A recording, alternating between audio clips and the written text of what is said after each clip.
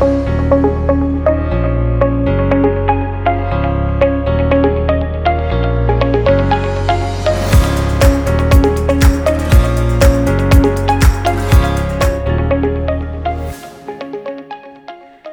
my friends. Welcome to the Cornerstone Podcast presented by Global Grace Ministries, and welcome to December. The episode for the first week of December is entitled, Do Not Be Afraid.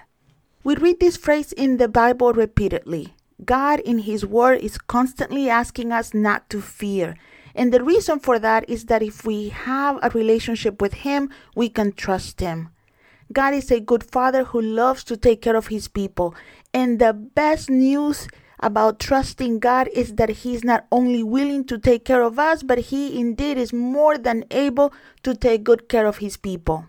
Matthew chapter 1 is the first time we read this phrase, do not be afraid, in the New Testament.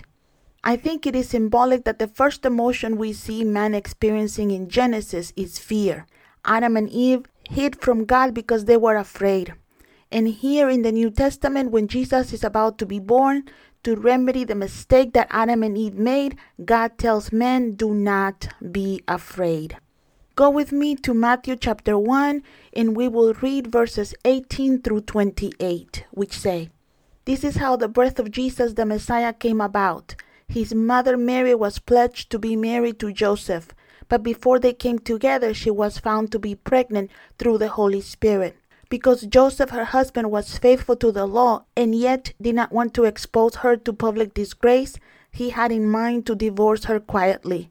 But after he had considered this, an angel of the Lord appeared to him in a dream and said, Joseph, son of David, do not be afraid to take Mary home as your wife, because what it is conceiving her is from the Holy Spirit. She will give birth to a son, and you are to give him the name Jesus, because he will save his people from their sins. All this took place to fulfill what the Lord has said through the prophet. The virgin will conceive and give birth to a son, and they will call him Emmanuel, which means God is with us. When Joseph woke up, he did what the angel of the Lord had commanded him and took Mary home as his wife. But he did not consummate their marriage until she gave birth to a son, and he gave him the name Jesus.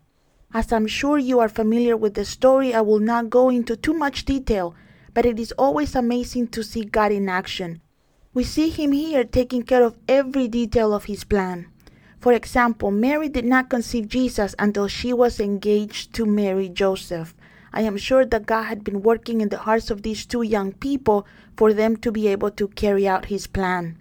Mary had to be willing to risk her life in obedience, and Joseph had to be willing not to expose Mary's secret, because if he did, he would have condemned her and the child to death. By law, Mary could have been stoned to death if she had been found pregnant before moving in with Joseph. However, although Joseph did not want to expose Mary, he did not intend to take her as his wife, which will have thrown out the window God's plans not only for the birth of the Savior, but also for his entire life. Therefore, after Joseph made plans to leave Mary alone, God intervened, and in a dream, an angel told Joseph not to be afraid to bring Mary to his house as his wife. Being the good, God-fearing man that he was, he did it as soon as he woke up, but that was no easy task. It was customary in those days to bring your wife to your parents' house. As soon as a couple will get engaged, the young man will start building a room within his family compound, and sometimes inside his parents' own home for him and his new bride. By bringing Mary to his home, Joseph was also putting his family's reputation in danger because, as you know, a pregnancy is not easy to hide. Joseph's decision also meant complications within the family structure. How was he going to explain to his parents Mary's pregnancy without them accusing them of sleeping together before their wedding was official? Nevertheless, Joseph trusted God and brought Mary home. Joseph's decision was a big step of faith, but he did not know that God was working behind the scenes to protect him and his new family. God made it possible for the young couple to leave their hometown when they traveled about 80 miles to fulfill Caesar Augustus' decree. Joseph probably volunteered to represent the family and took Mary with him, who, by the way, did not have to accompany him but was willing to make the arduous journey to Bethlehem. I am sure the trip represented great physical and financial pain for this young couple. To make this worse, but to fulfill the plan of God, they, despite having relatives in town, were unable to find a more suitable place for Mary to give birth than a manger, which was probably just a cave in which people would keep their animals during the winter. No wonder God had to tell Joseph not to be afraid. The Bible does not give us many details about Jesus' birth. We do not know if Mary and Joseph were alone or if Mary had a midwife, but what we do know is that after the baby was born, they had visitors. For shepherds had seen angels announcing Jesus' birth and came to worship their king. Luke chapter 2, verse 8 through 11 tells us, "And there were shepherds living out in the field nearby, keeping watch over their flocks at night. And an angel of the Lord appeared to them, and the glory of the Lord shone around them, and they were terrified. But the angel said to them, 'Do not be afraid. I bring you news that will cause great joy for all the people. Today in the town of David a Savior has been born to you. He is the Messiah, the Lord. This will be a sign to you. You will find a baby wrapped in cloth and lying in a manger.'" Did you notice that the angel of the Lord, the first thing that he told these shepherds was not to be afraid, because the Bible tells us that they were terrified of what they saw? Now, I understand their fear. It was probably the first time these shepherds saw an angel, and I am sure the glory of the Lord shining around them was also unknown to them.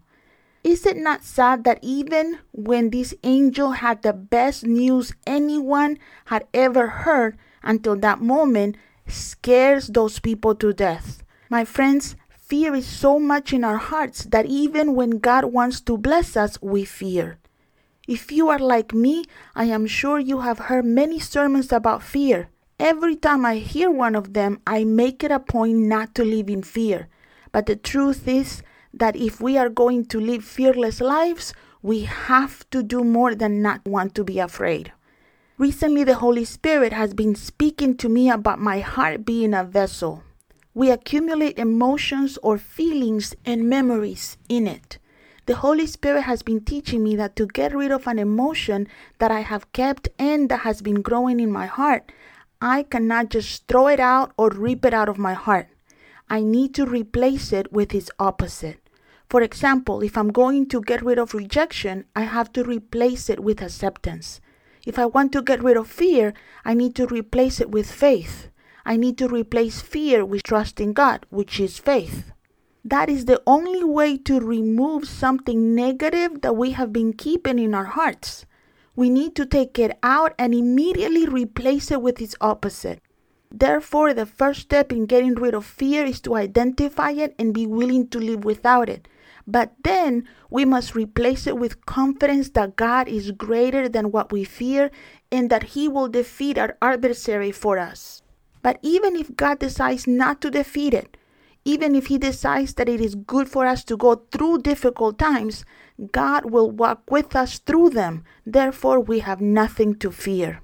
Let me give you an example of both scenarios. Mary and Joseph faced their fears by living together despite what people will say or think, because they knew God will protect them. Their trust was in God. They took off to Jerusalem even when they knew how hard the trip would be. They trusted God to protect them on their way, to provide for them, and to give Mary the strength to travel. None of that was for sure, but they trusted God.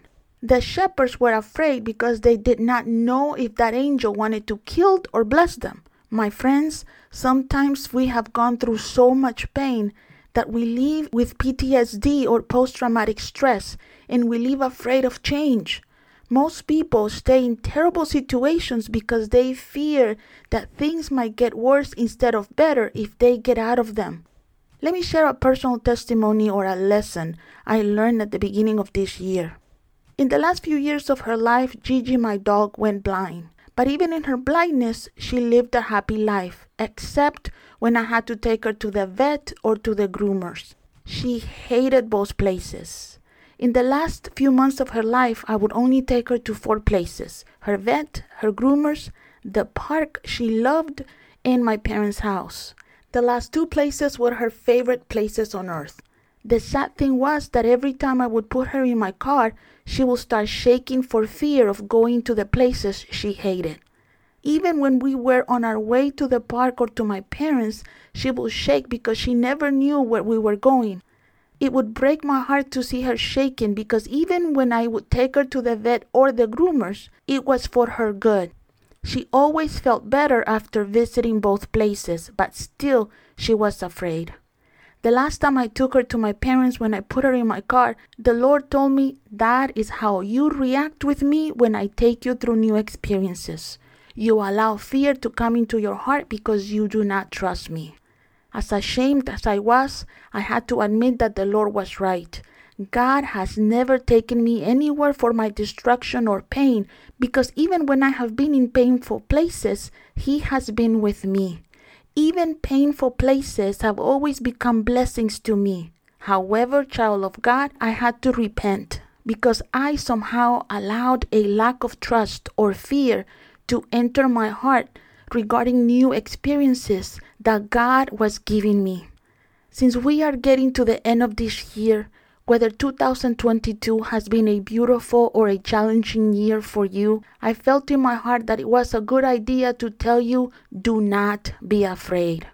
Like Mary and Joseph, you might have to be obedient and have to trust God every day for protection, provision, or guidance in this season of your life. But you can trust God. He knows exactly where you are and what you need, not only today or tomorrow, but also 5 years from now. He has you covered. On the other hand, maybe you are at the beginning of a new adventure, a new season in life, and might be hesitant to take bold steps because you have never been where you are. I feel that for many of you, what is ahead is nothing but the best news of your life. Luke 2, verse 14 tells us, "Glory to God in the highest heaven, and on earth peace to those of whom His favor rests." On you, my dear friend, God's favor rests. There is nothing but peace ahead of you. Trust your God. For information about our ministry, to register for our Word of the Week, or to share with us your prayer requests, please write us at info@globalgraceministries.com.